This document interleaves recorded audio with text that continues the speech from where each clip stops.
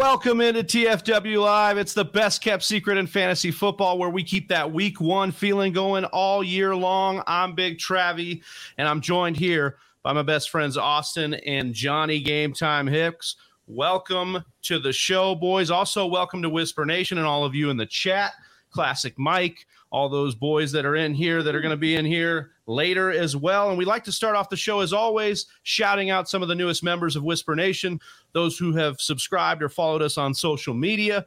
So we'll get into it here. Jamel Applewhite, Zach Silverman, Clarky Cards, Chandler Bryan, Brandon Hay, the Fantasy Futuristic Podcast, Jeff Carpenter, Jacob, Freddie, Adam Hungry, _ the Fantasy Squirrel, CDY Red 21, and RX Gaming. And if you love fantasy football and would enjoy being part of a community where you know you belong, hit that subscribe button on the YouTube channel. We're trying to get just one more sub. Just one more on this stream. Could be you. And if you're new, let us know where you're streaming from. We'll shout you out right here on the show. On today's episode, we are over the moon to be joined by a very special guest, Matt Kelly. You also know him as the Podfather. Also, maybe you think of him as the Howard Stern of fantasy football. This is the man behind playerprofiler.com and the world famous Draft Kit, and he joins us today. Welcome to the show, Matt. How are you, man? I'm really good, guys. Yeah. This is great. Excited to be here. Yeah. Finally, the first guest who gets it. Whispers. Yeah. I'm Finally. Yes, very on Now we've been doing brand. this shit for 4 years now. You're the first one. Thank you. Thank you. You're welcome. We were told we had to turn up our volumes because people couldn't hear us. Richard Harris. Richard Harris is the best whisperer. Do you remember Richard Harris? Nothing I do. Let's now whisper now about what Rome could be. Oh, yeah. Okay. Yeah. What is Rome, Maximus? What is Rome? Oh my Wait a God. second. You're telling me we're not played talking Marcus about Rome Aurelius. today? No, I can't not turn today. up to the Yeah. wrong show. Right. Maximus. Well, we appreciate Whisper you. now with an old man. That's what we're going to attempt to do here today. Not that Whispering's old. hard, man. My throat's already. Going to lose your Whispering's voice really halfway tough. through. It's really Yeah. underrated. Now you see the real reason why we don't do that anymore. Yeah. Yeah. And we can't do it during our mock draft marathon. That would be ridiculous. 24 hours of whispering would just, So your show gave up the whispering? yeah, we had to, Oh, we had wow. to keep the understand voice. it. It was Yeah. a medical I get it, situation. man. Yeah, it's all about keeping the voice strong for the people. So that's what we're trying to do here today. But Matt, we want to introduce you a little bit to Whisper Nation, talk a little bit of rapid fire questions here, get to know you a little bit better. So we'll start it off here with, what year did you start playing fantasy football? 2001. Nice. Yeah. Do you root Space for your- Odyssey? Nah, there you It go. was. good It was an name for it. odyssey. I drafted Tony Gonzalez in the first round. I thought I was a genius. I was like, oh my God, bully tight end. I got a competitive advantage on the field, and it worked. It worked. I went tight end, and then I went receiver. I was like Marvin Harrison. I don't know. It was everyone was going running back, and I was getting all the top players at the other positions, and then I think I hit on a sleeper running back, and I won the league, and I was like, all right, this is it. I'm doing That's how you this. do it. I'm doing it. I'm doing The next- first year. So that happened to me in baseball too. Fantasy baseball. I picked up Rafael Furcal when he was called up for the Braves. He had like 60 steals in the second half, and that put me over the top in that fantasy base. So I started off real hot, and I think I've been chasing it ever since. It's a pretty love common, it. common theme of mine. The trajectory of your life in that moment. Chased it so much, started an empire. Yeah, exactly. Yeah. So that leads me that to put me on the next trajectory. next question here, Matt, for you. Do you root for your NFL team or your fantasy team more? Neither. I don't root even like for- football. I root for high scoring games. Yeah. I root for high scoring games. Like there were, that was it Cardinals Seahawks 2 years ago in DFS? Oh, don't know. The one was like 3-3 and they kept missing the field goals. Is that the No, one? I'm talking about like Okay. Lockett went completely nuclear. Everyone went completely nuclear in that game. Yeah, it was like the Murray versus Wilson. It was Sunday night, wasn't it? I think it was Yeah, a Sunday night game. football game. I mean, these are just, or maybe it was a late afternoon game, and it went well into Sunday because it was like overtime. Those are the games, man. Like these Chargers games, late. That's where I'm glued. That's where I'm just glued to the television. That's what I'm a fan of. I'm a fan of overtime. That's what I'm a fan of. Reminds me of that Kansas City Chiefs Los Angeles Rams game a couple of years back, Travi, when you were there here in LA. Like that regular season game was unbelievable. Even that playoff game, right? Basically, right? right?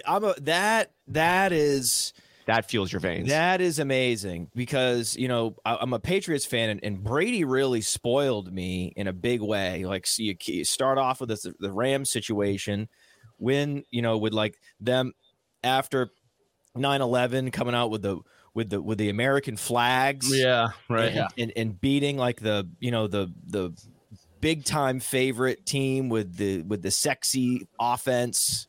Right. That was so cool. And then, you had the incredible, it's not a slam dunk. I mean, I know it is, but it's like the comeback 28-3 against the Falcons was amazing. But in terms of singular moments or condensed moments, the Seahawks game, the Seahawks championship, where Javon Curse is kicking the ball up in the air. Remember this? He's on the ground and he's kicking it up in the air. He's kicking up in the air and then he catches it. And everyone knew you're doomed. Like we remember David Tyree. It's like, if that's going to happen, it's over. It's over. It's over. And I was so sure it was over. I was just as sure as it was over. I may have even been more sure that game was over at that point when Curse caught that than at any point in the Falcons game. Wow. And so to come back from that was I don't know. It almost ruined me. I think it ruined me as a football fan. And that's ultimately what keeps us coming back. Matt, any favorite fantasy player all time that comes to mind? Well, Priest Holmes was pretty amazing. But I'm gonna go back. I'm gonna go back, man. I think the player that's responsible for more championships and the guy I had on more fantasy teams was Tony Gonzalez. Tony, I was drafting him every year. You always forget you always remember your first. Matthew Berry came out with a strategy to draft Gronk in the first round, and I was like, "That's great." I appreciate that strategy. I had that strategy 10 years ago, just for the record. Love it. How about a fantasy player that's burned you the most? Oh God, I'm trying to think of it. Gotta go dark.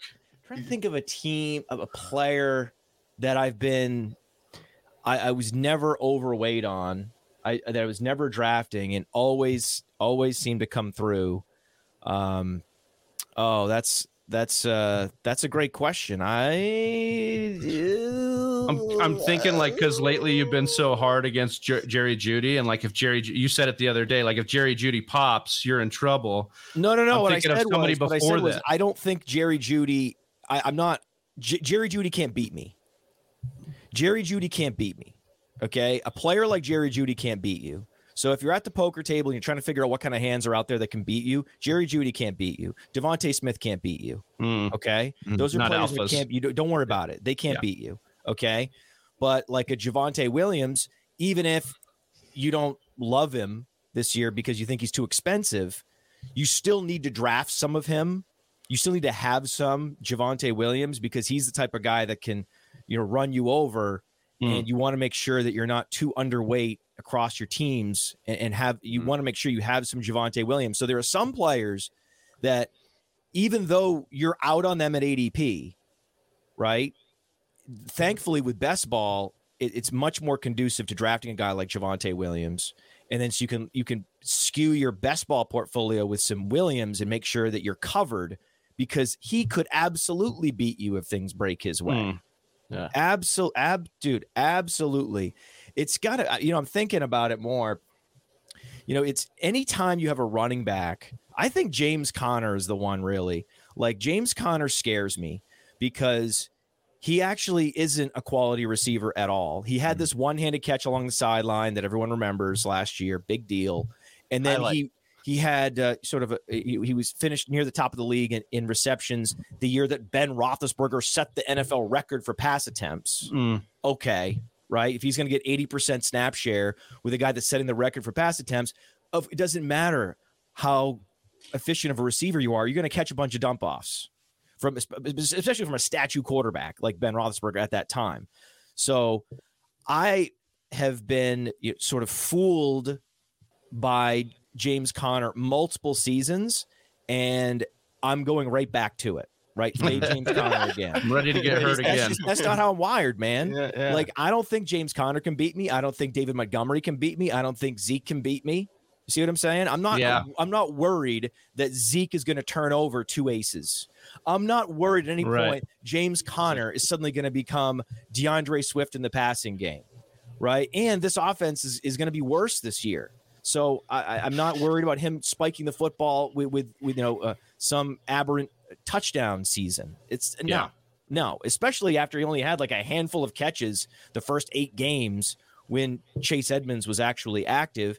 And what if Eno Benjamin essentially takes over that Chase Edmonds role? It's not clear to me, and he's certainly not making the amount of money that would point to a full bell cow role, right? Because that's the whole point. Anytime you're drafting a guy just because he's projected to get all the touches, the David Montgomery corollary, right? Mike Davis last year, yeah. Mike Davis was Mike Davis trap, right? You're going to get Mike Davis trapped again. So I'm trying to avoid the Mike Davises. Now, James Conner's definitely got a better track record than Mike Davis.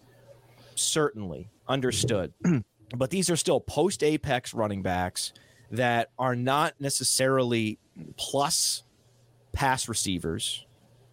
And you're just projecting volume, and it's a projection trap. It's a volume projection trap. No, thank you. Every year we look back and we're like, oh, why didn't we boost up Jonathan Taylor? Right? We were too worried about all those Naheem Hines and Marlon Mack touches. So you can also inadvertently be underweight on a running back in particular because you're worried about how the touches are going to be distributed. And so I'm banking on the juice. It doesn't necessarily have to be that the coaches come to Jesus like they did with Jonathan Taylor last year. Yeah. It could be an injury, or it could be that the other player like Tony Pollard is so good that they have to get him on the field and basically play him like a receiver, like a slot receiver. And that's how he gets there. Right. So there's a lot of outs for Tony Pollard. When the reason you're drafting somebody is because of one older person's just decision to say, hey, it's this guy, that's not a very strong level of job security. That's shaky ground. I don't like it at all. So, but also it's fine because you're protecting yourself from getting run over by these players that have real sort of game-changing, league-winning upside, like a Javonte Williams. Like, I would never fade a player like that outright. I would say, in a seasonal league, if it's me and I'm drafting there, I would rather take Barkley. I would rather take T. Higgins, because the probability of Melvin Gordon getting injured, given that he's not going to be seeing a full workload, is actually below 50%, that he's going to miss more than 1 game this year. So, and you saw it last year that it was and then you see it in practice, right? Melvin Gordon's got a hell of a lot more run with the ones this year already in training camp than Damian Harris.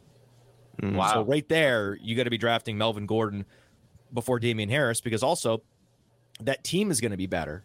There's going to be, I can count on one hand the players I'm avoiding in the AFC West, because I want essentially all of them. You mentioned Jerry Jeudy is one that I do not like, just because I don't draft players like him at that cost. It's just not something I do. He's not particularly fast. He's not particularly big. He has a track record of not being available. And so, yeah, he's a sort of it makes sense, right? He doesn't have lower body explosion. He doesn't have the ability to get the yards after the catch, like maybe a Golden Tate, right? So there's not some lever that you can pull and tell a story about how a guy like Jerry Jeudy is going to go off for like 1,200, 1,300 yards and a bunch of touchdowns. It's just not. This is a tangent, but I love it. And it's not it. I mean, he's not going to beat you. Right. But Rashad Bateman could absolutely rip your face off. Right. Yeah. Rashad Bateman is a bigger, better, more refined, more explosive, better hands, better everything version of Jerry Jeudy, and he has the number one spot locked up. And if they had gone to different schools, like if Rashad Bateman went to Alabama and Jerry Jeudy went to Minnesota, it would have been Bateman that would have been drafted. He would have been drafted probably first overall. He would have been drafted before Ruggs that year. Speaking of pulling the lever and, getting exciting things, what is your favorite draft memory of all time? You mean actually the NFL like draft? live, like No, the no, live. We understand a lot of players, they do the online stuff now. We are huge advocates because our league of record is an in-person draft. We do it big. We have a lot of fun. So we like to ask our guests, you have any rituals, any kind of throwback league where you guys make sure you try to get together every single year and do something? And what was one of your best memories from that? I used to do a big auction draft in person. Yeah. Were you the auctioneer? No. I was friends with a couple guys that we did a fantasy show on local public access station. So we used to go to the actual television studio and do it with real television cameras. Oh, that's sick. We've been doing it wrong. Yeah, it's really cool. Really cool. The funny thing is, my reach on YouTube with this little Sony camera that I have is like 500x what my reach was with like a full studio. What year was that? And a graphics package and like, you know what I'm saying? Like, so it was like, it's the perfect distillation of how the internet has changed audio, visual, television, media, everything. Matt, what year were you broadcasting through public access? It was in Northern Virginia, and that was like 2005, 2006. I remember that we had this in person. So the two other hosts, they brought me in as like a third host because I couldn't be, my talent couldn't be denied, clearly. So they invited me into their league, their in-person league. Wrong decision. And so I just remember the year Reggie Bush was a rookie. I remember when I got him in the auction at what I thought was a value. And he got hurt that year and he wasn't productive. But like I was like, oh my God, these idiots. I was like, Reggie Bush is going to be like incredible. Like a day one, right? He's going to be like, I don't know. I thought maybe he could be what Austin Eckler was last year. Right. I was like, he's going to, I think he was in New Orleans. I was like, he's going to take over that job. He's going to be a satellite back for the first couple weeks. I think it was Deuce McAllister was the other guy. I was like, he's going to be PPR league. I was like, these guys are idiots. Don't they realize what Reggie Bush is going to do in a PPR league with Drew Brees? It's going to be so on. Oh my God. I was just, and it happened, right? Yeah. Alvin Kamara. I thought I was getting Kamara. Oh, there you go. Yeah. I thought I was getting what Kamara ultimately, that should have been Reggie Bush. Right? I should have been able to like victory lap that. But yeah, he had a knee injury, I think, that year or something. It didn't work out. And, but I ended up quitting that league in protest because I was competing for the final wild card for total points. It was record. It had to be record. And I thought it was going to be total points, and I found out it was like the next best record. And I was like, that is so lame. You're not going to have any total points wild card. So I was already annoyed at the format that it wasn't a total points wild card. Fine. And then the dude that was playing, the team that he was playing, the guy I was competing against for the final wild card spot, the guy he was playing benched all of his starters. So you couldn't get in. And I was like, it doesn't matter now. Like you people are the worst. That inspires a good worst question. thing that's ever happened. I was like, I can't believe this. We got to have a question. There's no recourse for this.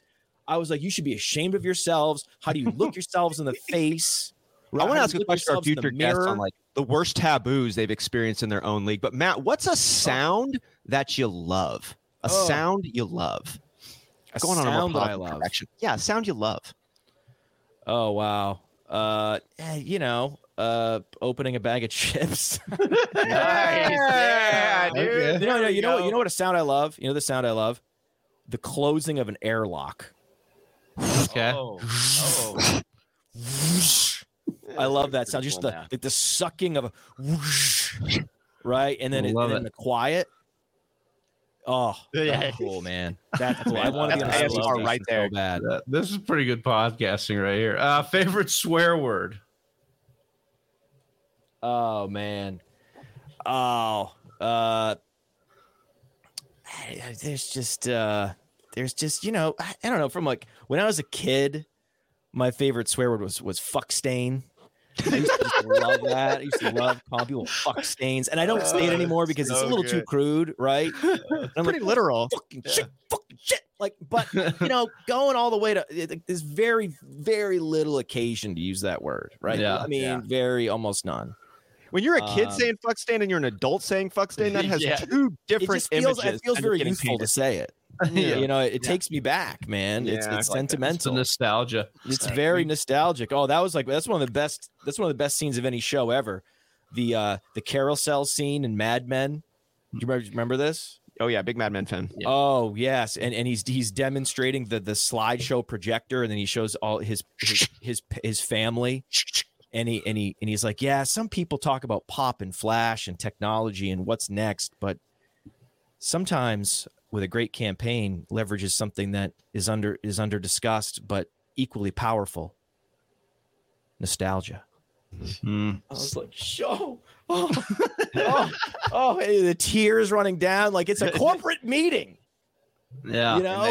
Like, that was the thing. Like so many people, the show The Office. So many people live these lives where you're doing these presentations all day and you're in corporate America, yet there's so few actual shows that are any good where it's like a setting that you recognize, like a conference room, right? Yeah. It's like, that's why those shows, if you could nail a show like that to where basically you're speaking to so many people's daily lives, the show's going to be a massive monster hit. I love that. What was the most amount of leagues that you've played in at one time? Oh, it's got to be this year. I'm in so many dynasty leagues because I keep ramping up for our patrons, patreon.com/Podfather. They could challenge me in a dynasty league. And then I do, one or more new startups every year because it's the ever, never ending demand. Yeah. But now we're doing best ball. But yeah, it's just a ton. And then a buddy's like, hey, can you take over? Like, it's a really exclusive league. And, we'd really love to have you. And then the team is pretty good. And it was cool. I drafted yesterday. All I had was a first round pick. And I looked down and I'm like, I got Zeke and Dalvin Cook and Tyreek Hill and Travis Kelce and Julio Jones and Adam Thielen. And I'm like, well, this team is decrepit, right? Aaron Rodgers, super flex league. I'm like, this team is dead team walking. It's not quite good enough to compete with the two other best teams in the dynasty league. So I'm like, everyone's on the block. We're fire sale.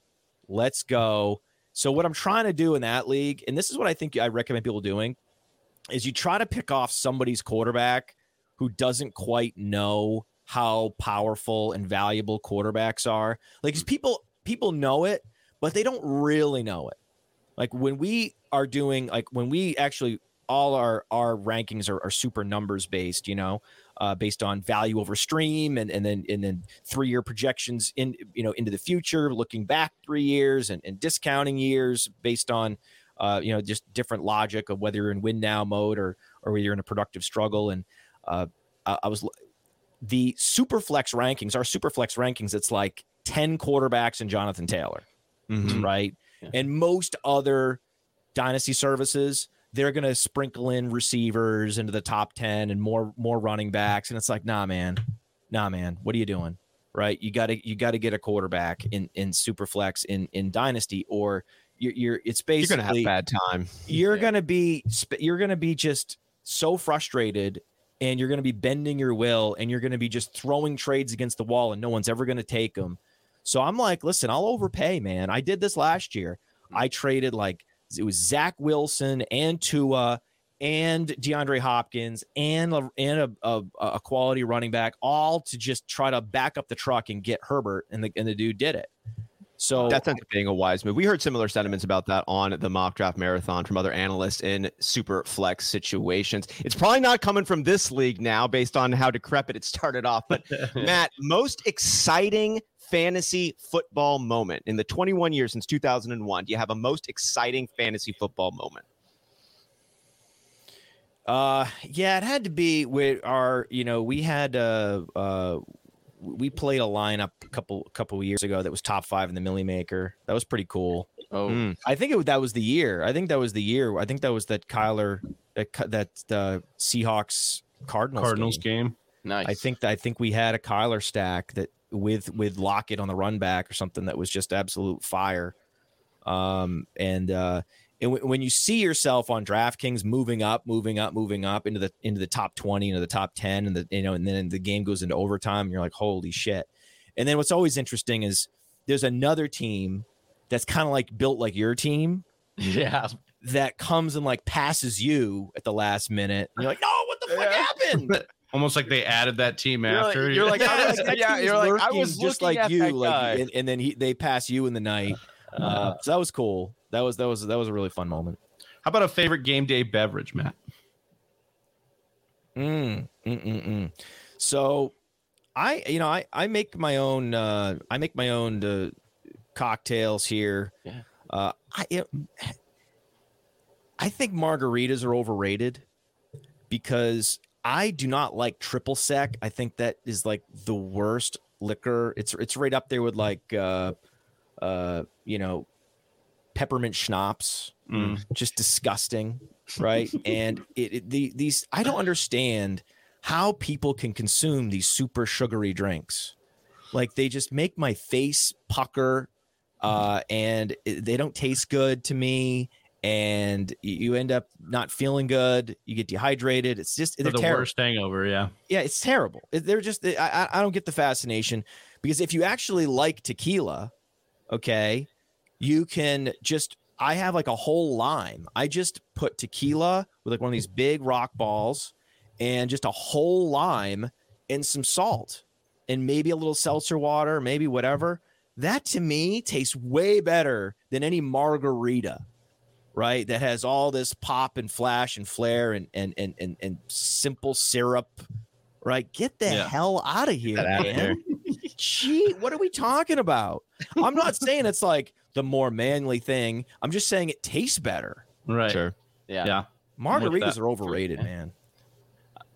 Matt, when you're watching your game film, you're required 4 hours of game film each week. What do you like to eat as your best movie theater snack during that time?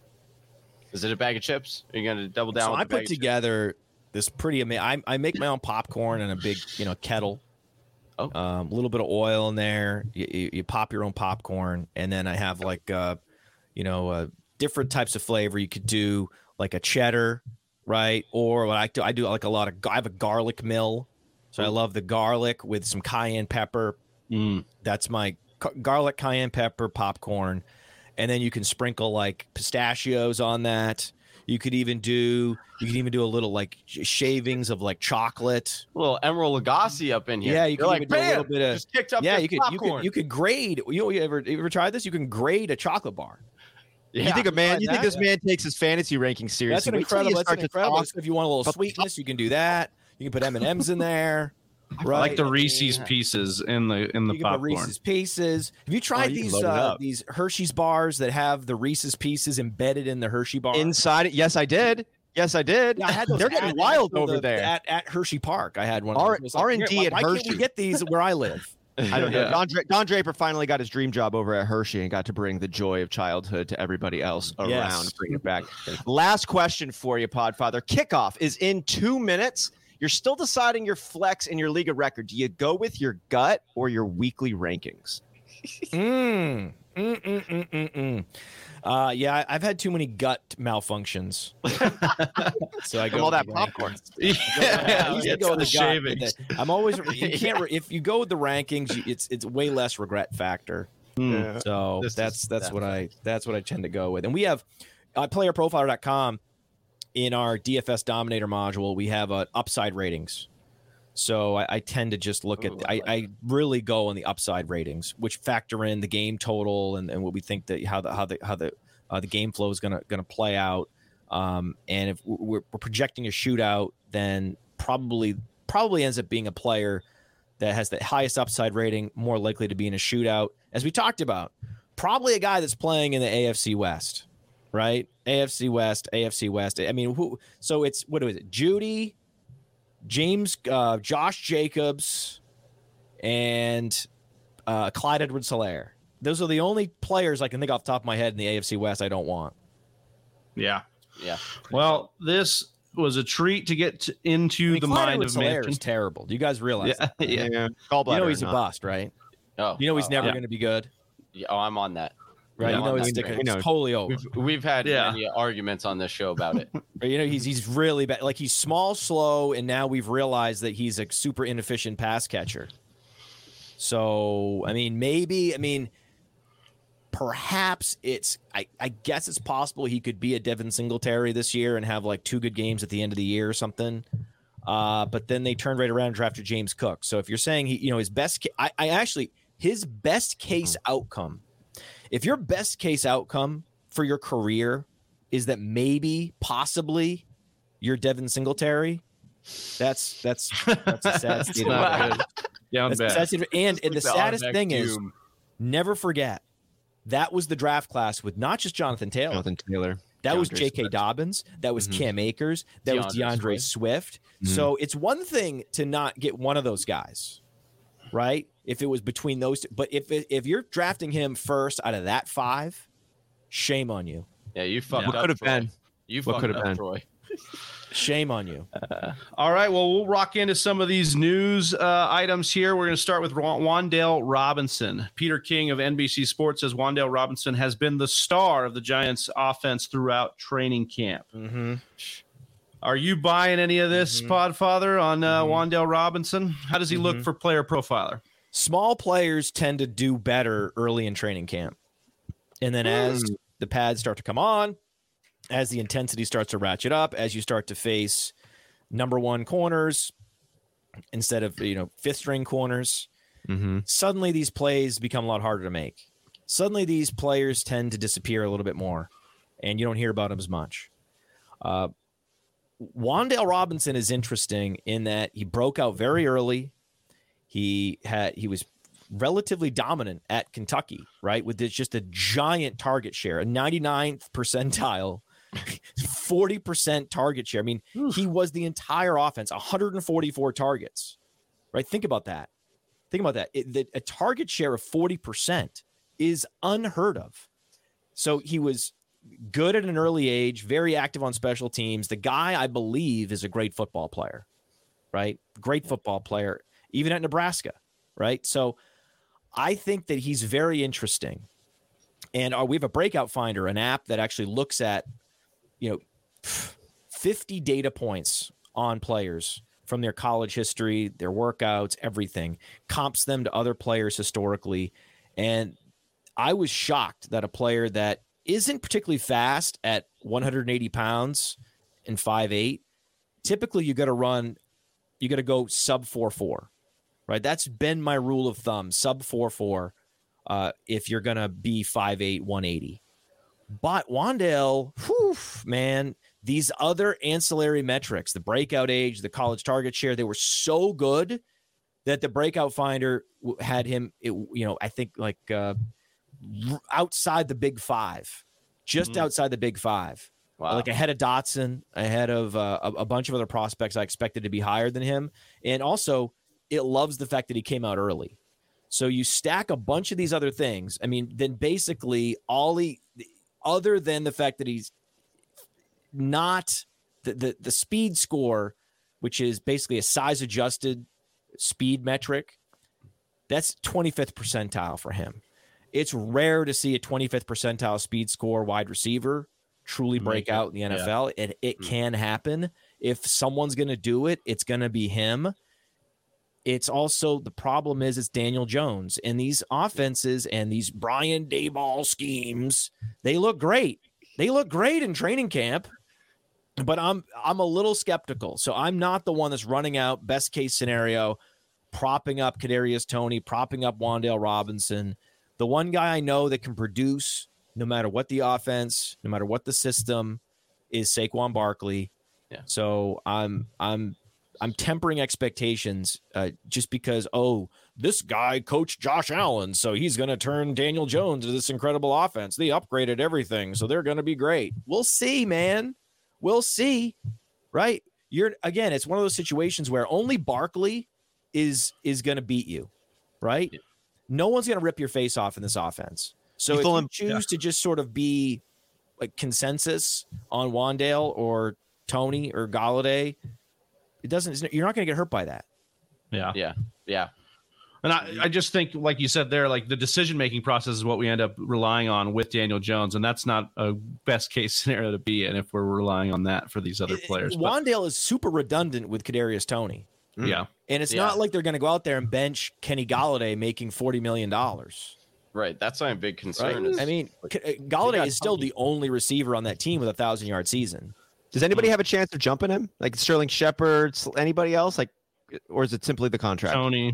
Tony, I mean, he's going to be there, right? Listen, very few. You need a top 10 quarterback to really support two, weekly productive fantasy receivers, generally speaking. And what's interesting is, you look at the data on, wide receiver duos and how often, twice a year on average, they can finish as wide receiver ones when you're Thielen and Diggs. Like you get, Godwin and Evans. It's like two in the league, and it's usually like the team that led the league in pass attempts. Mm-hmm. That's how you get there, right? And then that was interesting was there were only 11 on average, 11 teams that have two receivers in the top 36, which makes sense. There are 32 NFL teams. Mm-hmm. Mm-hmm. So there's about 11 teams. Think about it. There's 11 teams who are going to have two top 36 wide receivers. What are the chances that the Giants are one of those Giants teams? Are one of those? Probably not.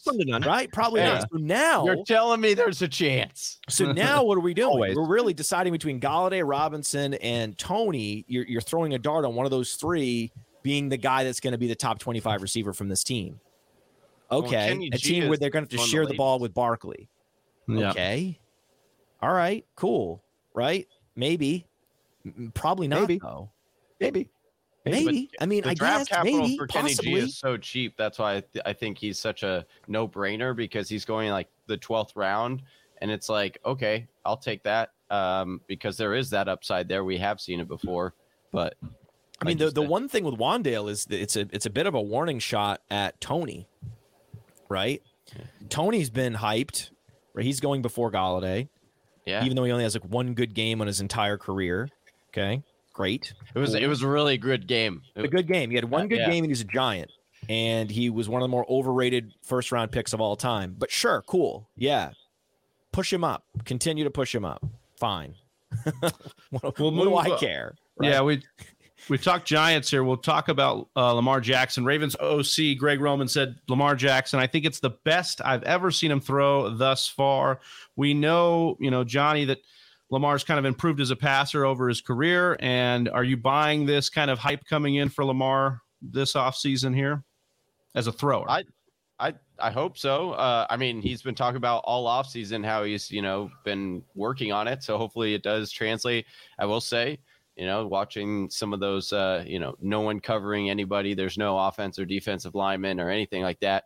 Those spirals look pretty tight, but I also did see Kevin Cobb throw some pretty tight spirals in the same situation. So we'll see if it translates, but he's a gamer.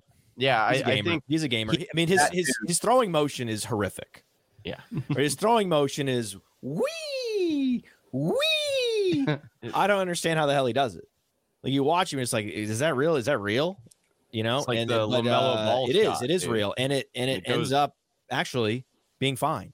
Yeah. So can I get your take? Actually, I'm going to take us off. I'm going to take us a little bit of a different direction here before we jump onto this because I genuinely want to know your answer to this, Podfather. You called Lamar Jackson just now a gamer.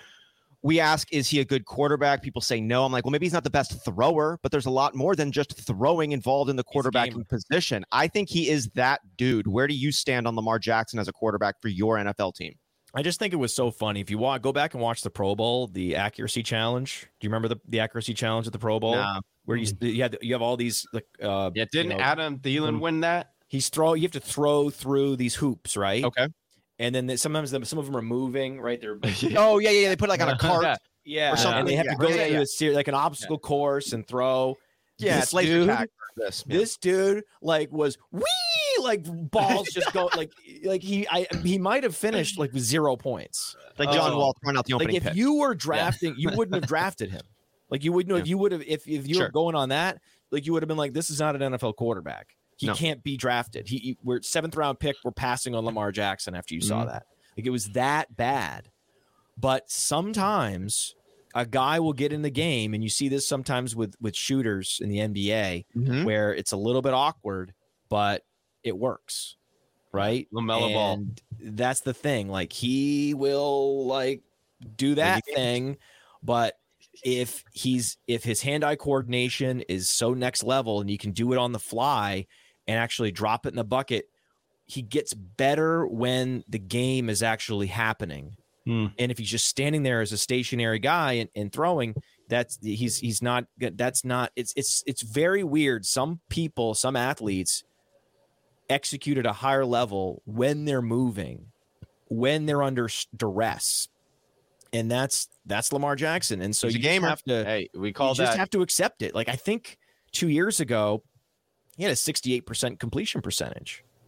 That doesn't happen by accident at the NFL level. You have to have some accuracy to make that happen. And whether his throwing motion stinks, whether he in a vacuum in any given throw is not going to be, maybe top 100 in the league in terms of being able to hit particular targets at particular moments, fine. Let the bullet start flying and see what happens. And then he's awesome. That's why I'm so in on Bateman. So in on Bateman, because he has everything that you had with Keenan Allen, except he's also fast. Except he's also fast. Yeah. I mean, think about that for a second. I mean, this was one of the better route runners we've seen come out of college. He came out early.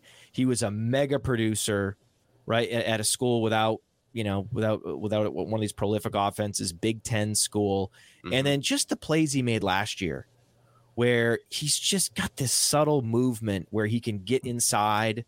And he reminds me of Justin Jefferson and his ability to squeeze the ball in traffic. That is so, when you watch some of these guys squeeze the ball in traffic in these tight windows, oh man, that's the next level. And it absolutely infuriates me. It infuriates me when you see these NFL teams take a guy like Kadarius Toney because they are enthralled with the athleticism or the nimbleness and all these things. Tavon Austin. And they lose the forest for the trees. Like at the end, don't you want a receiver that's going to put up like 1,400 yards and 10 touchdowns and be like the go-to player on every single read progression? Not a guy that is kind of a fun joystick. A specialist. Yeah, it's like so crazy to me. It's so crazy to me. Draft capital they spend on these specialists. Is not valued properly. Now, okay, if he wins the Heisman and goes to Alabama, right? Then and he's like smaller, slower, and like a basically a shell version of Rashad Bateman and Devontae Smith. Then they'll talk into that guy because he has the brand equity. He had the Alabama helmet, right? But this guy went to Minnesota, right? And it's just classic Ravens. They're so good at drafting, like Tyler Linderbaum and David Ajabo, Ajabo. I mean, just so many. Oh God, just chalk picks. Kyle Hamilton, chalk. Linderbaum, chalk. Yeah. Right. Ajabo. What about Paris Campbell? Just soak up the value. It's that easy if you're going to have people drafting Kadarius Toney in front of you. We've got news on Paris Campbell. Shocking in the offseason. He's getting some hype here. We'll see if he can stay on the field. But there seems to be a strong connection brewing here for Paris Campbell. Podfather, I wanted to ask you, because a lot of what we saw out of the Colts last year, not saying they won't be lean towards the run. They have Jonathan Taylor, but a lot of what we saw seemed to be masking for Carson Wentz down the stretch. Right. Do you think that Matt Ryan opens up enough to where Paris Campbell can be a value, maybe Mo Alley Cox later, some of these other ancillary pieces outside of Pittman? Or do you think that it's just going to lean so much Pittman, Jonathan Taylor, that you'd not be interested? Is there a running back that looks like Jonathan Taylor who's now sharing a backfield with Carson Wentz? I mean, Antonio depends Gibson. on what. How much you like Brian Robinson? Antonio Gibson. So that what you just told me was the case for Antonio Gibson. Again, Right. So there's very few of these sort of ambiguous backfields. Am I going to go with the most expensive guy in drafts, except Antonio Gibson with that skill set? I think that he is the overlooked late round guy with max sky high upside. Okay. It would be one thing if he hadn't scored 10 touchdowns the last 2 years on each season. Right? It'd be one thing if he wasn't able to play on a broken leg. It'd be one thing if he wasn't a slick receiver. It'd be one thing if he wasn't like the lead leaguer, like right there with Jonathan Taylor and breakaway run rate the last 2 years. It'd be one thing if all these things were true, but there's the whispers about Brian Robinson and how much they love JD McKissick. It's all those things. It's like, that shouldn't be what gets you off a guy, right? JD McKissick is not going to get me off a guy I like. Get out of here, right? It's the same thing with like player X. I want to make sure players with actual like winning upside are the ones that I'm getting protected from. If you can't beat me, I'm not worried about not drafting you. And if you're not a real threat to be anything, I'm not letting you get me off really good players in situations that mirror the Jonathan Taylor situation this year.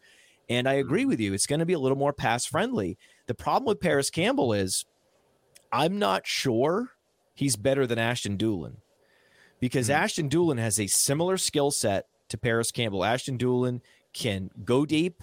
Ashton Dulin can run those sort of speed outs, right? And take the reverses. So a lot of the same things that Ashton Dulin does well, Paris Campbell does well. So it'll be interesting to see how they use them. I think it would be fascinating to see two guys that are both big, explosive, super versatile playmakers playing off each other, Campbell and Dulin on the field at the same time, just by posting Pittman up on the other side and letting him, go up against opposing alphas and win one-on-one. That necessarily means that Alec Pierce will have no role on this team. So if you're drafting Alec Pierce, it is a wasted pick. It is the worst rookie pick currently. No matter what his ADP is, it's always the worst pick. He was the worst pick in rookie drafts, right? So, I mean, he's worse. He's measurably worse, definitively worse than Ashton Dulin and Paris Campbell. Get out of here. He's Cody Latimer. He's Jalen Strong, but smaller. Get out of here. Gas up here. This Dulin guy. Oh, no. Ashton Dulin, there's already news. Justin Watson comped on Player Profiler.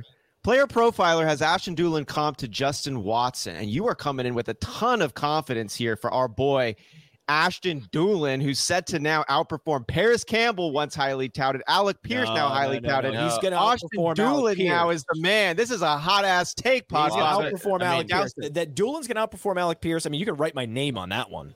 Put my name on that. Frank Wright essentially promises a role for Ashton Dulin in the offense this year. They're in love with his progression from special teamer to a playmaker with speed, per Nate Atkins today. Yeah, I like that. Here first. Yeah. 60.9% breakout or college dominator with 99. He went to Malone College. I mean, some of these guys, like the reason he comps to Justin Watson is Justin Watson had similar numbers at Penn. Okay, I get it. Like some of these small school guys, Jeff Janis, don't fire. But the problem is they don't necessarily always translate as football players. Right. It was one thing to get off press coverage against the Ivy League cornerbacks. Okay. The guy from Harvard, the Harvard cornerback was easy to toast and roast. He's been studying film. Okay. Justin Watson. And it makes sense. Like if Ashton Dulin can't translate his game, his athleticism and playmaking over from Malone College, no one would be surprised. Yeah. And then a funny thing happens. He makes the Pro Bowl and he's an all-pro special teamer, which tells you that he's at a different level of football player than the aforementioned, late round flameouts. I love it. Yeah. And they'll get a longer leash when they're on special teams, right? Because the coaches love that. He's an all-pro. Not even a Pro Bowler. They said he's the best. He's the best in the NFL at what he does. He's the best gunner in the NFL. And every time he was on the field last year, I looked up and he was catching a touchdown. I like that. Love it. Yeah, love it. Last bit of news here is on Kenneth Gainwell, who was practicing with the first team at the start of training camp. Podfather, I know you're a little bit jacked on taking Gainwell later, just fading Miles Sanders. Miles Sanders has come out and told us, don't draft me. Don't draft He said he's frustrated, and the coaching staff, I don't know if it was punishment for that or they just don't like Miles Sanders. They don't have an allegiance to him.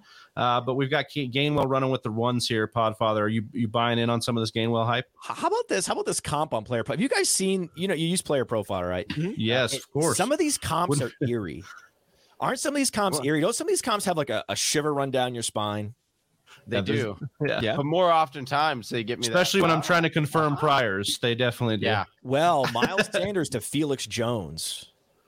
How Felix Jones has Miles Sanders been? Haunts me, dude. I mean, Felix, that is so dead on. Oh, that is so dead on. Where it's like Felix Jones, and it's like, nah, man, they're going to give the ball to Marion Barber. Forget it, right? It's not happening, Felix. So this is the case. Miles Sanders is why I love this game. Where you have other sports where really the analytics are the full story, right?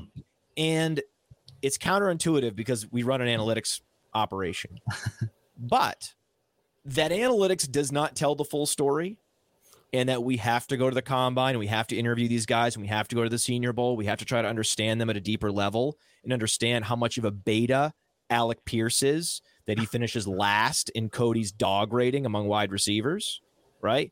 That matters. Well, no, Romeo Doubs also. So don't get fooled by Romeo Doubs. Oh, what? He's getting major hype right now. Oh, yes. Tajay Sharp all over again. Tajay Sharp. Oh, God.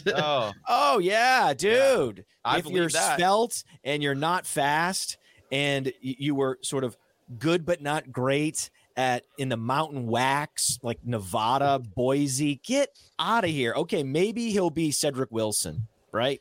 He has a Cedric Wilson ceiling, Romeo Doubs. Yeah. Get out of here. Andy has a beta mindset. At least Cedric Wilson actually is like a mentally strong and super intense, passionate player of football. If you don't have that, you can have 70th, 80th percentile athleticism across the board. You can come out of college checking all the boxes, but if you don't have that sort of whatever that is, that passion that really elevates you as a professional, you can be you washed out of the league in a few years.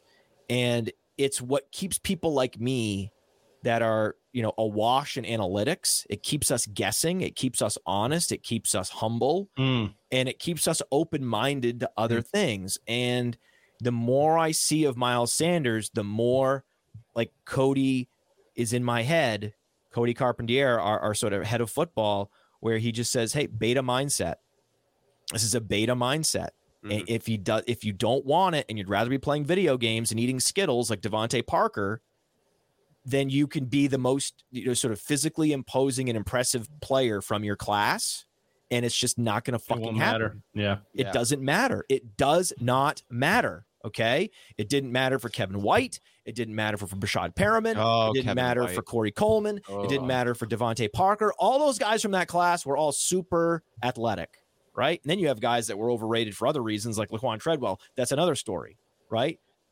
Miles Sanders is most likely a person who is just frustrated by the game and doesn't love what he does. And it takes a toll over the years. Those reps you don't get, those time you're not spending in the weight room, that it ends up adding up and adding up and adding up and adding up. Oh, you could clearly see that in the interview he had where he was just defeated. Yeah. Like you could just clearly see mentally he was defeated by the state of the Eagles offense. I would not take him. I would not draft him. He's not a player. He's not a player that's going to beat you. So I could see taking him in best ball, and if he's a value, sure, right? But my problem is, I don't think that he and Gainwell are cheap enough where I'd feel totally fine drafting both of them in best ball. I'd feel like I'm still betting against myself a little bit more than I'd like to in that scenario. The only running back duo I'd ever draft together, because handcuffing is betting against yourself. That's a beta move right there. Talk about a beta fantasy move, handcuffing, right? But the one scenario I would do, because they're just so inexpensive and why not? The trade-off is so minimal, is Mack and Pierce. That's it, though. That's the list. So part of the reason is I know I'm going to overdraft Gainwell anyway, so I'm not bothering with Miles Sanders. Get out of here. Mac talk on a Sunday morning. I get into that, but it's been awesome talking with you, Podfathers. So we spent like an hour on the intro stuff, but we love it. We're going to get into what intro stuff. Well, we got you in. Intro? Yeah, that's it. Now we're starting. Now this is the meat. Now we're going to talk the world famous draft kit with you. We were talking with you, trying to get you on the show, and we wanted to highlight this thing because it is amazing. Oh, the draft kit. Yeah, the draft is very cool. So you say you can win your draft with analytics-based team insights and the most comprehensive player breakdowns. The world-famous draft kit changed fantasy football draft prep forever. Roto Underworld completely reimagined the draft kit concept by combining the readability of the magazine with Player Profile's technical horsepower. And the draft kit will not bury you in an avalanche of mediocre whiz-bang tools and lukewarm content. We instead focus on the 3 critical aspects of a quality draft guide: team insights, player analysis, and cheat sheets. Podfather, let me explain this. Oh, yeah. Thank you. That's the question. How should somebody be able to use this? Let me explain this. I don't like draft kits that have a billion different options in the menu.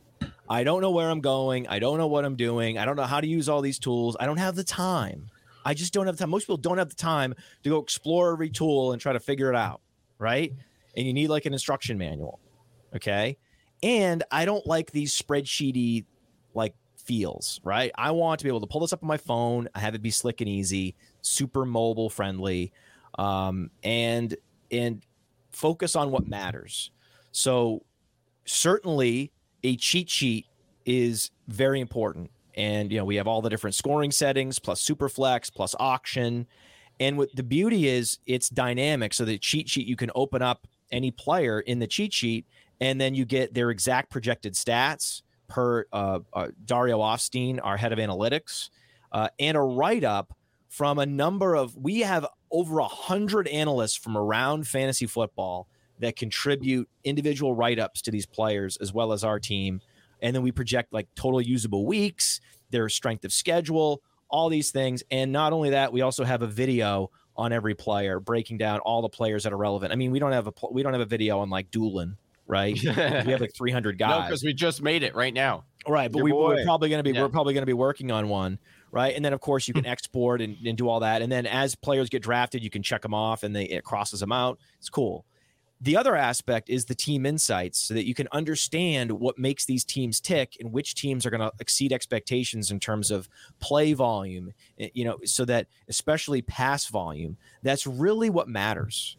Okay, that's really, and we have the Underdog best ball mode to everything that we do here as well, because Underdog's a great sponsor, an all-time sponsor for us. And so we have a number of high stakes writers like Ike Azar and Theo Greminger, who help to write these team insights, and they get into the thinking of high stakes players and how they target certain teams, especially with their schedules. Like, so for example, the Bengals, right? Probably not going to want to be overweight on Joe Mixon in any kind of format that has a playoff structure, any tournament level format, because he has the worst run game schedule in the fantasy playoffs you've ever seen, right? It's like the Bills, the Patriots, it's a nightmare. Okay. However, it's counterintuitive that yes, those are, and you can go to the team insights and we have all kinds of data like vacated targets, vacated carries, vacated air yards, strength of schedule per week. And you could see, there's a lot of red on there, but counterintuitively for the passing game, as long as the other quarterback on the other side is also an above average quarterback, then you're probably looking at a shootout no matter what. It's just like when Buffalo plays Kansas City, right? Yes, Buffalo has a good defense, but you're not that worried, because what you really are banking on is that Josh Allen is going to propel Mahomes, and then Mahomes is going to propel Josh Allen. So as long as you can see a path to shootouts happening, regardless of the strength of the defense. So that's kind of where the strength of the defense matters more for running backs. When a front seven comes to town that can blot out the sun, you know what happens. Those are the weeks that Mixon puts up 30 yards and, 7 fantasy points. And it's a bummer. But that can happen to players that, especially like Mixon, aren't as involved in the passing game. Whereas with a guy like Fournette, a guy like Swift, a guy like Barkley, even if when they face one of these teams with a ferocious front seven, they're still going to get plenty of dump offs. They could still catch a touchdown coming out of the backfield. It's like Fournette in the playoffs. Remember that? A couple of years ago, he was catching all these passes from Tom Brady and scoring. So that's how that could happen, where guys that aren't as involved in the passing game, like a James Conner, like a Joe Mixon, even a Derrick Henry, we're below consensus on Derrick Henry, right? We are. Unless it's a standard league, I'm probably not getting any Derrick Henry, because you have these games where these guys get nuked and nullified. And so that's where they're better in best ball. Right. So if you're going to draft a running back in a traditional league, and in our cheat sheet accounts for this, that you're going to want to have a guy that has outs, right? Like Fournette has outs, Swift has outs, no matter what the game scenario is, right? There's levers that he can pull and get there no matter what happens in the game. And that's what you're looking for. And that actually isn't something that Derrick Henry offers. Nick Chubb doesn't offer that. So, we're generally below consensus on those kinds of running backs. And we're also not above consensus on the running backs that are just pure volume plays, like a Najee Harris. I like Najee Harris, but this offense could be quite bad. Even though they're getting an upgrade, it's technically an upgrade, whatever quarterback, because Ben Roethlisberger was so bad. But this offensive line was no good last year. Yeah, it was okay. It was really, and it's very possible this offense is completely stuck in the mud. The schedule got harder. I don't like it at all. Their schedule is one of the hardest in the league. It's terrible. Brutal. It's brutal. And we had this get like we were Anand and I. We have a show called The Decision Point, and we were going through the Pittsburgh schedule because on Caesar Sportsbook, promo code Podfather15, they're 7.5. Now it's like minus 135, so you're not getting full freight on that under. But look at the start of their season. Bengals, Patriots, Browns, Jets at home. They better win that game. Bills, Bucks. And then Dolphins, then at Miami, at Philadelphia, bye week. But then after their bye week, it's brutal again as well. It's so crazy. It's like, I don't think that's why when people are like, oh, when's Pickens going to come in here? I'm like, what? Like they have why they're not going to be playing him. Why would they play him this year? Look at these front sevens they're facing. And even New Orleans, great front seven, right? I mean, it's not until week 13 that you're like feeling great. Maybe the Jets, throw them in, maybe depends, right? It's a home game against the Jets. You're feeling good about Harris. Week 4, you just ask. This is a question I like to ask. Thought experiment. I'm on the draft and look at the schedule. What weeks will DFS people be on Najee Harris? I can find 2 weeks at Atlanta and Jets at home. 2 out of 17. Yeah, out of 17. Yeah, you're going to be like, tough. It's very tough. So and we have their projected rush attempts being down because they're going to be losing, right? They're not going to have positive game scripts. So that's a pretty fragile projection for Najee Harris, that it's just total volume and the fact that there's no one behind him. Yeah, there's no one behind him until they sign someone. Right? Yeah. That's always the case. There's never anyone behind anybody until they sign somebody. And then all of a sudden there is somebody behind him, and it's like, oh, okay. Or James Conner comes along. Yeah, it's like what now there's values on players that aren't going to get all the carries, but they're going to get the valuable carries, and their offense will be better. So like Chase Edmonds, it's the opposite, right? Yep. Offense getting better, and he himself highly skilled, one of the league leaders in yards per touch for the last couple of years. Friend of the show, right? Yeah. Yes, he's a whisperer. He is, and he's going to be getting red zone touches just like Gainwell. Remember all those red zone touches Gainwell was getting? You don't have to be 220 pounds to get red zone touches. He's going to get plenty of red zone touches. They have him because he's great at the inside zone. They're going to run inside zone in the red zone and inside the 10 and inside the 5. And he's going to be getting all those passes from Tua because Tua likes to keep the ball shallow and didn't really have an electric receiver out of the backfield last year. So there is the other end of the spectrum where you're looking for teams that are improving and what players are going to be towed along with the improving team. Those are the players, especially if they have all-purpose skill sets and they score fantasy points in the areas of the field where PPR points are generated, then that's an easy case to build for a guy like, so Chase Edmonds, very easy case to build, much harder to build a case for Harris, much harder to build a case for Mixon. And generally speaking, I prefer that profile, that DeAndre Swift profile, that ETN, Breece Hall, Chase Edmonds profile, a guy that, probably will max out at 60% opportunity share. Fine. But I know he's going to be catching passes. More valuable anyways. Yeah, he can't be phased out. I like that. Well, speaking one more thing on the team insights here, we've got the Tennessee Titans here. You show vacated targets, vacated air yards, vacated carries, all these things within this beautiful setup for the team insights. No team's got more vacated air yards or targets than Tennessee. We've started to see Burks kind of shed this narrative of the asthma and conditioning this week. Are you going to buy back into the Treylon Burks hype here, Podfather, or are you fading him for some of the what have we talked about? The dip? Yeah. What have we talked about? A guy that can beat player you. X at ADP beat me. Yeah. Absolutely he can. You got to be very careful.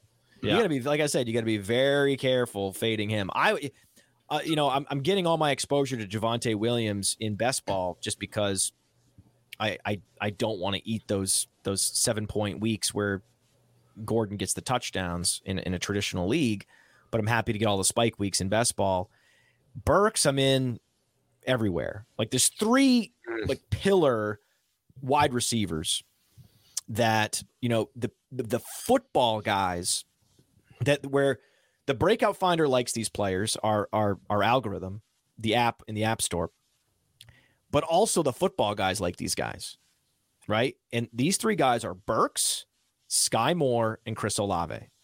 Okay. Burks, Sky Moore, Chris Olave, and to a lesser extent, Jalen Tolbert. Yeah, baby. Tolbert. Okay. Let's go. Right. It's Tolbert, but that's an easy one. That's just a no-brainer late. I'm talking about in that area, right? Round 7, 8, 9. That's what I'm talking about, where Burks, Olave, yes, London, but I think London's just, he's a good player. He's at cost. It's fine. Right. It's just, this is a bad offense. Even the stutter and go where he caught the touchdown that was on Twitter, it was underthrown. Right. It was vastly underthrown. I was like, oh God. I mean, it looks pretty, I'm glad he made the play and everything. But it's still going to be Kyle Pitts. And if we're projecting Kyle Pitts to be like a 3rd round pick, that team's not going to sustain 2 top 36 receivers. If you imagine, we talked about 11 guys, right? 11 teams per year support multiple top 36 wide receivers. If you imagine or classify Kyle Pitts as a receiver, it's impossible for Mariota / Ritter to get there. So I'm not as worried. The Tennessee offense is going to be much better. There's a clear path for Burks to be the alpha in that passing game right away. So he's much more dangerous in that he can really beat you. He could really run you over. You close your eyes, you can't really envision a scenario where Drake London really runs you over. It's nice to have. He's certainly, when he slips, it's great, right? And I'm going to take him over guys like Lazard and all those cast of characters, Tony and all those guys. Sure. Yeah, absolutely. I'd chase that rainbow. Fine. But the 3 receivers I want are, if I could get them, right, I think it's possible. I think what's going to happen is Michael Thomas returning is going to suppress Olave.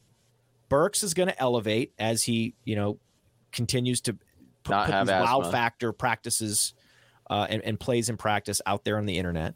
So I think it's possible to go Burks and then Olave and then Sky Moore. You could go back to back to get those 3. You could get all 3 of those rookies. Because Sky Moore had the #1 dog rating by Cody Carpentier. We were talking about this dog rating. Like, He What has kind the of dog is it? rating. yeah, what kind of dog is it? How big is the corgi? It's the dog. No, it's not a. No, it's not. No, these are vicious. Not that dogs. ferocious.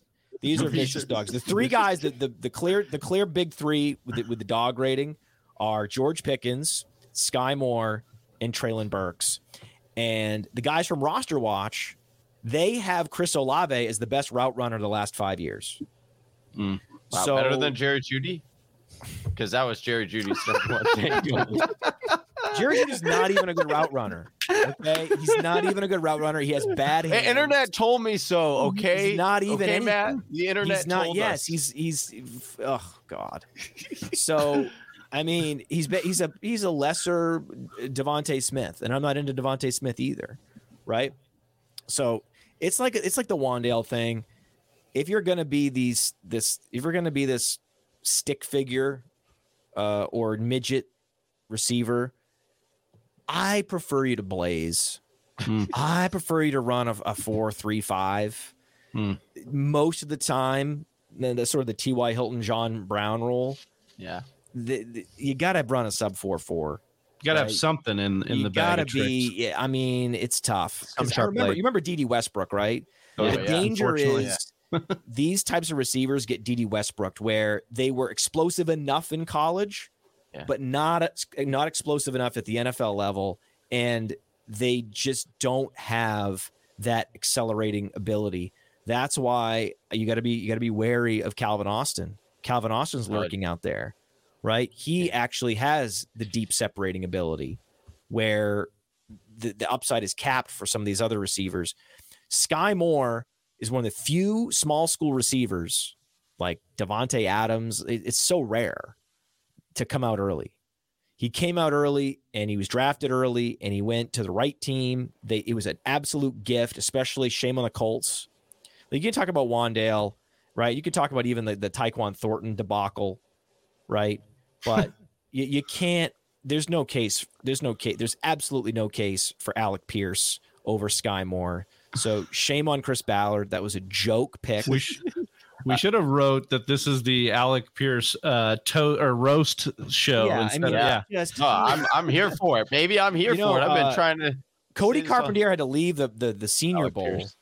He had to leave, Cody Carpentier had to leave the Senior Bowl early, and he sat down and across the aisle was Alec Pierce, who also bailed on the Senior Bowl halfway through. oh damn. And he immediately put out his notepad. He's like, dog rating 0.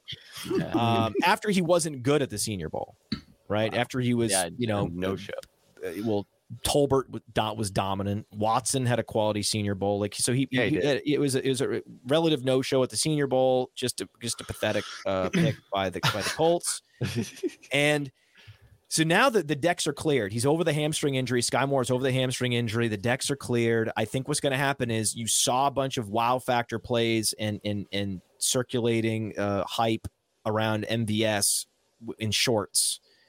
And I think his limitations are going to become apparent. And it's just Sky Moore is the best receiver they have outside of Travis Kelce on that team. And they're in the AFC West. So that's the guy I want. But also, it's also very possible with Michael Thomas, with Olave. I'm just trying to get it in my head. I would go Burks over all these guys because of he's the one guy that could really rip your face off. Then Olave over Moore, because I think it's possible that you remember when Des Bryant took forever to come back from that foot injury at age 29, and then he was complete dust. Yeah, and I was surprised. Weren't you surprised didn't you think Des Bryant would be better when he came back? Because he wasn't that old. No. Well, but you take that time off of football, whether you're Josh Gordon, Des Bryant, you take that long, sometimes it doesn't come back. Right.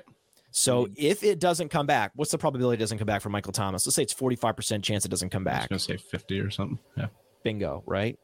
How do you keep the appetite coming through? What imagine that world. Yeah. Imagine that world for Olave. It's going to be completely on in that he can operate better in all quadrants of the field than any receiver from this class. Well, and I just think they'll probably use him mostly as the deep threat this year, right? And I think that really lines up. We'll see. They'll probably use him all over because he can run all over. But I mean, as far as like the majority could be as the deep threat, and that lines up really well with Jameis Winston. Big plays, dude. Yeah, there's gonna be big plays. I don't know. People are getting their faces snatched. I love it. I'm very intrigued because he was one of the lowest in the league in yards after the catch per target in college football last year, and yards after the catch is a sort of a transient metric in that it's ephemeral. It can be there one year and then it's gone the next. It's not sticky. Air yards much more sticky. Yeah. So I am curious, super curious to see, because Alec Dunlap and from Roster Watch and Cody insist that Olave's fine after the catch. So, we'll see if it was just an anomaly last year with his yak.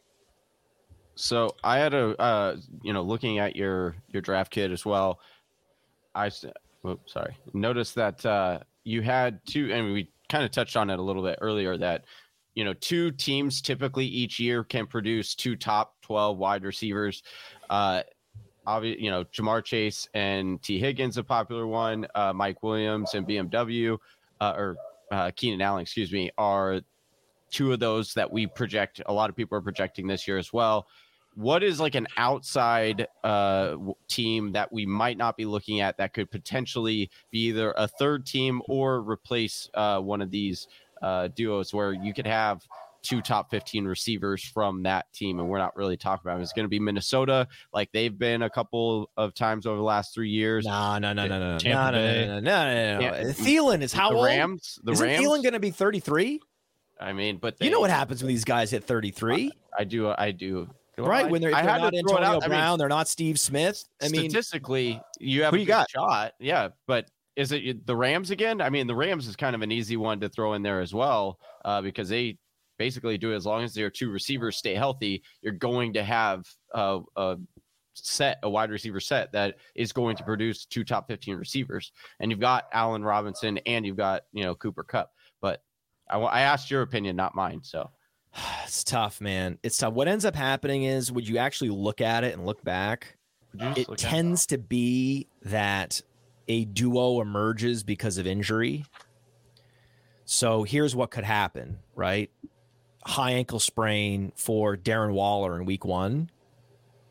It's actually possible that it could be an Adams. Let's go, Renfrow. Hunter Renfrow, baby. Yeah, let's go. I'm just saying that's how it works out, and that the reason why is you got to draft a guy like Renfrow because it's the AFC West, like I said, right? And the thing with Judy is there's Tim Patrick there, right? There's two good pass catching receivers. There's two good pass catching tight ends, right? Behind Cortland Sutton, it gets very murky. But in Las Vegas, I mean, they shed Zay Jones, right? So it's actually more consolidated than you might think, and that offense is going to be a threat to lead the league in points. Mm-hmm. Derek Carr is maybe the best bet, sleeper bet in the futures market to win NFL MVP because he's going to put up huge numbers. Because think about it, it's every week. It's the Broncos. It's the Chiefs. And that's the thing with these team insights, where you go to the draft kit and you're like, look up the Raiders and you're like, oh my God, how are they projected to run so many plays? How are they projected to score so many fantasy points? And it's like, oh, look at this schedule, right? It's like some of these games are either shootouts or blowouts. Yeah. And the Raiders are on the right side of the shootout and the blowout. It's like, look at this: Chargers, Broncos, Chiefs, then Texans, right? Then Jaguars. Then it's back to Broncos, Seahawks, Chargers, Rams, Patriots. It's like they can't lose. Exact opposite of Pittsburgh's schedule. Yeah, you want a team with who's facing a difficult schedule, great offenses, and specifically great quarterback play on the other side, week in, week out, and that's what their schedule is indicating here, and that they have a better offense than a defense. Podfather, you have You are second to none in the amount of analysis that you have incurred for this season. My all sleeper. That's my sleeper. This on the sleeper. I got more questions here about the sleeper. You mentioned Derek Carr at the quarterbacking position. Can you share another sleeper pick that you are personally targeting in the earlier rounds as well as in the later rounds for redraft? Quarterback or any position? Any position. Your personal favorite. It's your league of record. Your home. What is the kit kind of revealed to you? Yeah. And then boiled down into your own gut, which I know you value. Your gut. This is why I like coming on other people's podcasts, that people aren't tired of my takes that might be new, right? So here we can talk about one Tony Pollard, right? Because I don't talk about it on my podcast anymore because my audience is like, enough already, shut up. We get it, right? But here's the thing: this team had one of the easiest schedules you've ever seen. And they benefited. Not only did they benefit from the easiest schedule ever last year, I mean, it really was a joke season for the Cowboys, that they absolutely crushed the regular season and then face planted in the playoffs. It was just so classic Jerry Jones Cowboys. Just chef's kiss, like exactly what you would expect, right? But when you dig into the numbers in the draft kit, you're like, oh, wait a second, this is interesting. They were top 5 in pace of play, even though they had all these. They were number 2 in game script, so they were leading by like 5 points on average any given game at any given time. Why? Because they were going against Taylor Heineke and Mike Glennon. Go look at their schedule from last year and look at the quarterbacks they faced throughout the season. A joke. Right. And that's why they led the league in turnover differential. Are you surprised that Mike Glennon turned the ball over and Taylor Heineke was turning the ball over? Why would you be surprised by that? The thing that's so interesting is, in spite of all that Kellen Moore said, do not stop. Do not relent. Do not slow the game down. Push, push, push, push, push. Now, they were running a lot of run plays. Okay. Their pass to run ratio was low. Imagine a world where the schedule gets harder. Okay. They're no longer up. They're down. They're going to be running at a fast pace no matter what. That's been established. That's like the sticky trend from last year. They run fast. They could run faster. So now if you're down, if you're already wired in a way, and you saw this in Hard Knocks, right? They wanted to play with pace, and they did, even with a lead. Playing with pace with a lead is very interesting. Mm-hmm. You're going to play with an even faster pace if you're behind. So now I'm looking at their schedule going, oh, my God, there's going to be a lot of points scored. This is the case for CeeDee Lamb in the first round. Okay, this is it. It's not CeeDee Lamb. It's not the law of the conservation of targets, which is a term I made up. With all the vacated targets, it's that schedule. It's the shootout schedule. It's going to be wild, and they're going to have to throw. And I'm sure Dak's going to fixate on CeeDee Lamb. It's why I'm drafting Dalton Schultz, even though it doesn't feel good because he's not that explosive. You can't, given that you can get him late enough, you don't feel bad that it's more of a projection play than anything else. Yeah. You just can't deny. Yeah, it's like baked into his ADP. You can't deny the targets. We're sometimes so for okay that with reason, knowing that there's going to be so many, that Dallas could lead the league in points. They could lead the league in points scored, especially if they don't get the turnovers like they did, or they do get the turnovers. Imagine Micah Parsons gets a lot of turnovers again. They get some defensive touchdowns. That's the path to leading the league. That's why they're an interesting play to say that they might lead the league in points, because the odds makers are looking at last year, where they if they're going to be playing fast no matter what, you want them to face more Buccaneers, Bengals, an improved Giants team, Rams, Lions are going to be improved, right? So the Lions are an interesting team in that, unlike the Steelers, they could have one of the best offensive lines in the sport. Yeah. Now, that's great for everybody. It's great for even Jamal Williams, right? I don't even hate Jamal Williams because of that fact. That's an interesting reason to maybe draft him late if you don't get Swift. But it's also an interesting case for a pocket passer having plenty of time to throw it deep to Jameson Williams. DJ Shark. DJ Shark is a sleeper wide receiver. that has a lot of upside. This guy's 1,000-yard season. He's a big play. Kenny Golladay, doppelganger. And Kenny Golladay had some really impressive fantasy seasons. Yeah. And you can get him very late. So he's probably the sleeper in wide receiver I would like for best ball. And then Pollard in this context of this offense. Okay, what we found with the Injury Finder app that's rolled out now in the App Store is that total touches and total tackles these guys face really is the tail that wags the dog, right? Injury history matters, BMI matters, but the Derrick Henry rule is if you're going to feed a guy 400 touches, he's going to go down, and shame on you for doing that to him as a coach.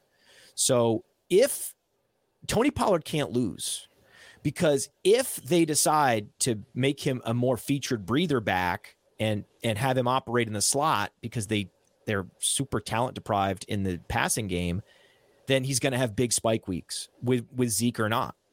If Zeke carries all between the tackles touches and they feed Zeke as they keep saying they will, which I don't necessarily believe, but so what? Pollard can't lose. If Zeke ends up taking on a huge workload early, well, his probability of getting hurt jacks way up. And then you ask yourself that question. How many, do run the thought experiment. What's Tony Pollard's ownership going to be in DFS? Right. When he's thrust in that starting lineup, right? So there's he could easily outscore Najee Harris this year, right? If Najee Harris even getting far fewer touches because he's going to be active in the passing game and he's going to be on a team that's going to be going up and down the field with Dak instead of whoever, Kenny Pickett, and getting in there in the red zone. And think about all the injuries guys can have.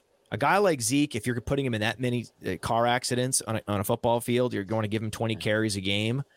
It's not just knee injuries. These guys miss games. Cam Akers missed half of a season with, torn rib cartilage. There's all these injuries that these guys can get. And you can say, oh, this guy can play hurt. A lot of injuries, guys. Do you think Derrick Henry's not tough enough to play on a broken foot? Of course he's tough enough. It's just impossible. That's the idea that Zeke's going to play on impossible to play on injuries is a complete fairy tale. It's not going to happen. And I love the Pollard take. I've been taking a lot more in Pollard on our mock draft marathon. Saw that one destroy you. Shooting. He could destroy you. If you're going up against someone with Pollard, that is a league winner. He's got that league winner. That is what a league winner looks like. You can't talk Javonte Williams is a league winner in the late second round. That's not a league winner, man. No, the league winner is the one you get down later. That's not a league winner. A league winner is you get a top 5 running back in the second half of the season, drafted in round 9. Right. I love that take on the league one. You mentioned Derrick Henry here, and bring it over to a little bit of a lighter subject here as we start to wrap it down. Over on Player Profiler, the player comparison tool is fucking awesome and has given the entire world that we operate in new language and thought experiments and great fun variables to play around with here. When you look Derrick Henry up in Player Profiler, the comp is Zangief. So my question is, have you ever been tempted to go in that direction for another player? And if it was, can you share a little bit about which player you thought about going in a more animated direction for the comp? We comped Kelvin Benjamin to Gargamel. Okay. Kelvin Benjamin. Right, because when he came out, he was like 6'5", 250, and he was like towering over every other receiver like Gargamel, like in the Smurfs. And he also is just this lumbering nothing. And if Gargamel was a football player, he'd be about as good as Kelvin Benjamin. So that made a lot of sense, right? It's still on the site. You can go see it. No one goes to the Kelvin Benjamin page anymore. The hit rate on that. But really what the genesis of that is that Kelvin Benjamin has no good comps in the database. So neither does Derrick Henry. So there's no one you can comp Derrick Henry to that makes sense. So then you start thinking about it. Who would you fill in, and then you do it? Yeah. So you just gotta come up with a cartoon character at some point. It's like he's not.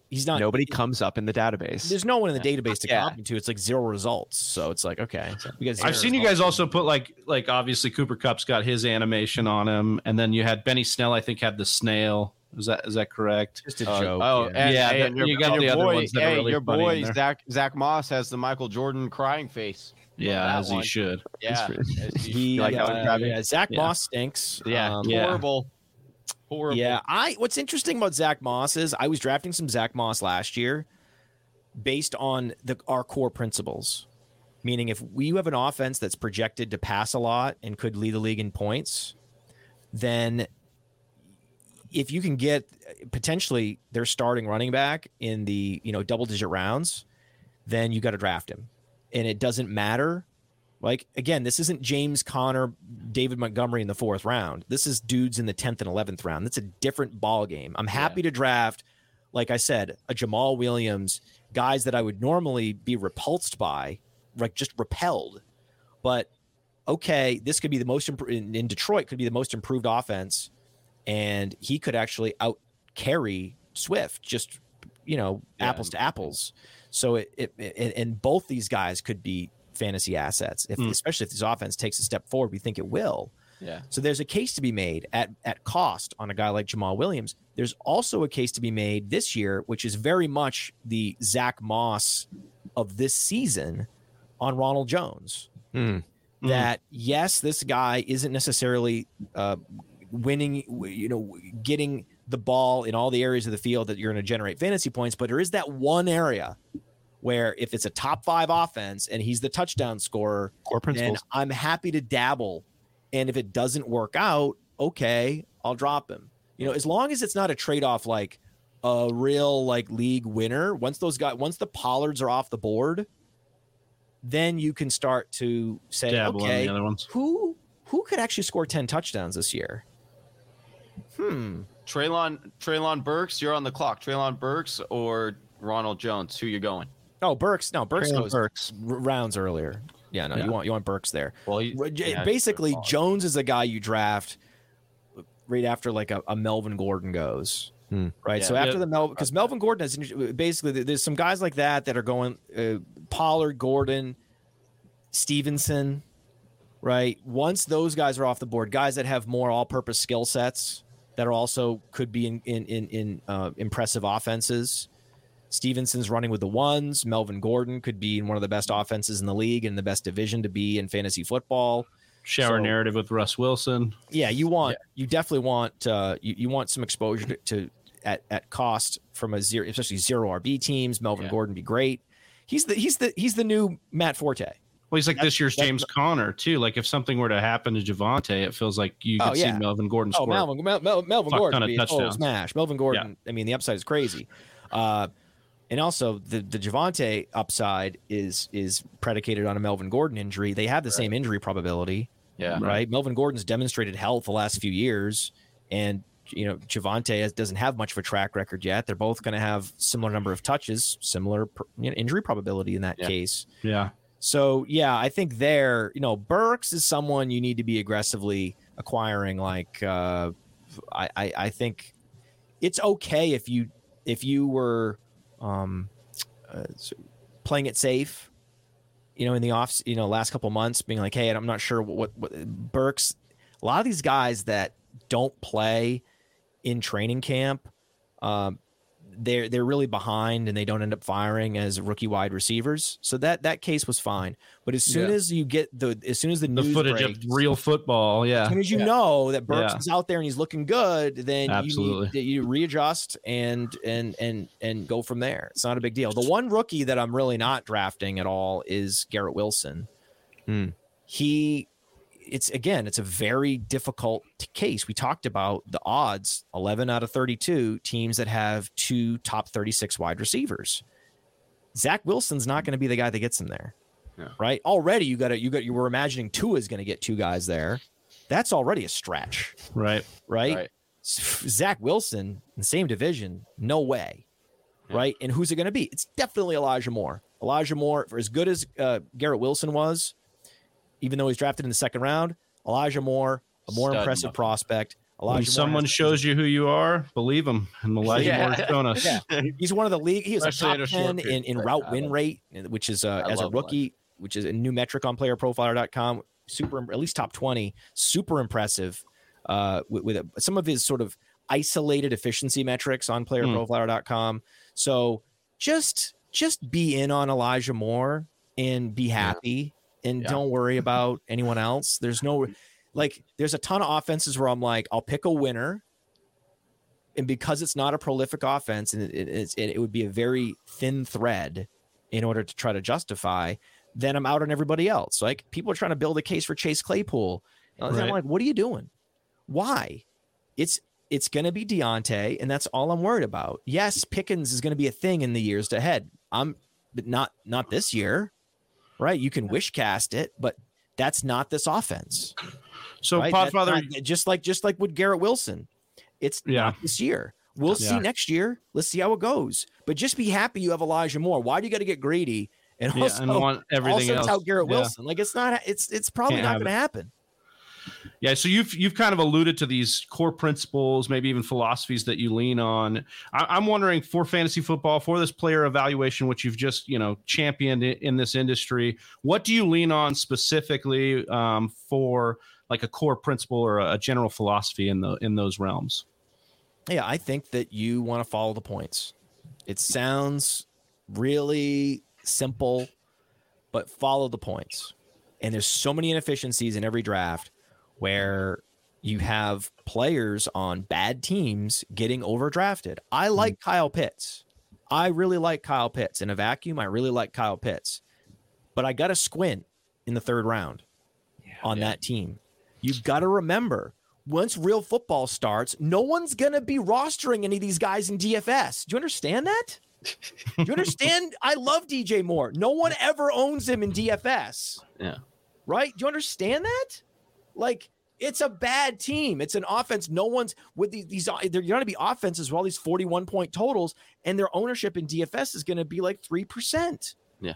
And if you think about that for the course of a full season, those are guys you have to start, or you have to be in consideration to start every week.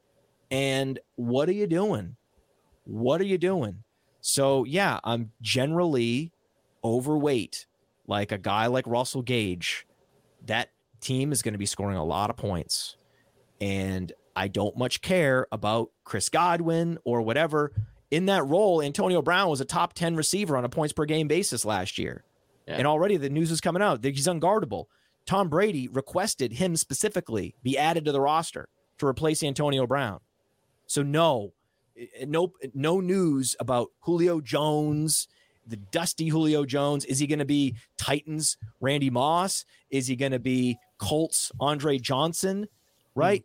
Who cares? Is he going to be Patriots Ocho Cinco? Year one, round 6. My greatest player who's burned me. Hey, he could be T.O. in Cincinnati.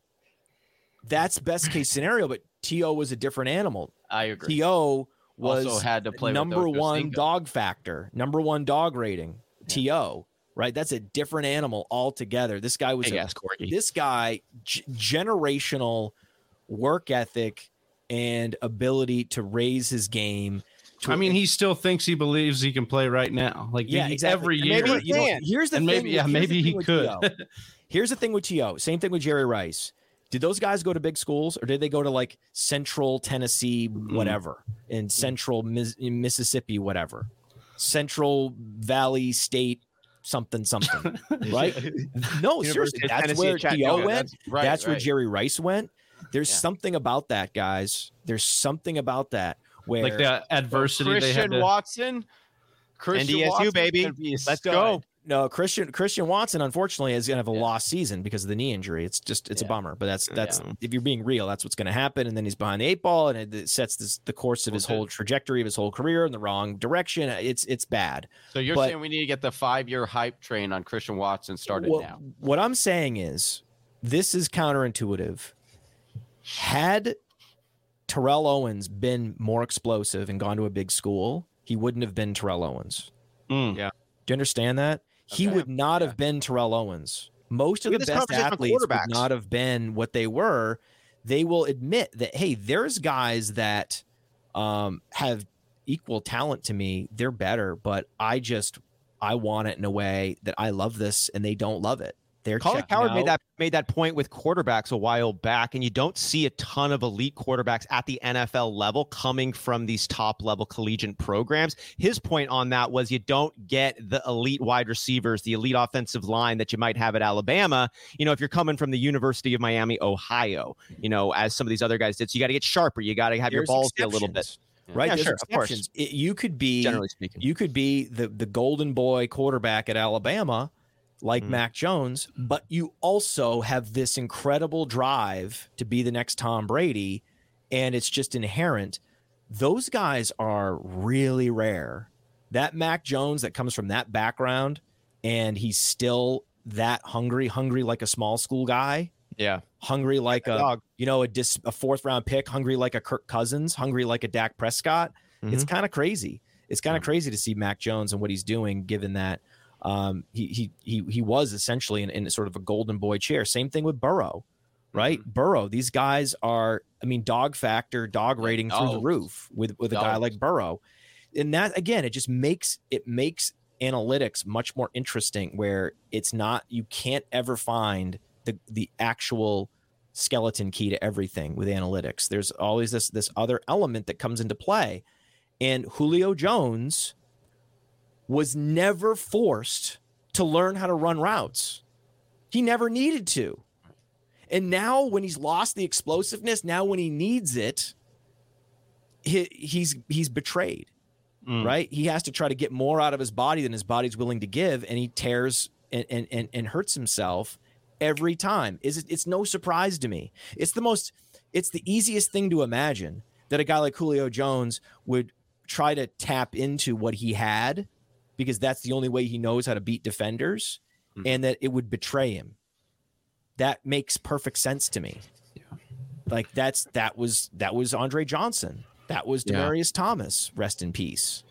So no. That's not getting me off Russell Gage. The fact of the matter is, that's where you're going to find value. You're going to find value in these teams that are going to score a lot of points. And there's certain exceptions, right? Treylon Burks is an exception where, okay, they're going to be run first, probably not going to score that, be top 10 in points scored.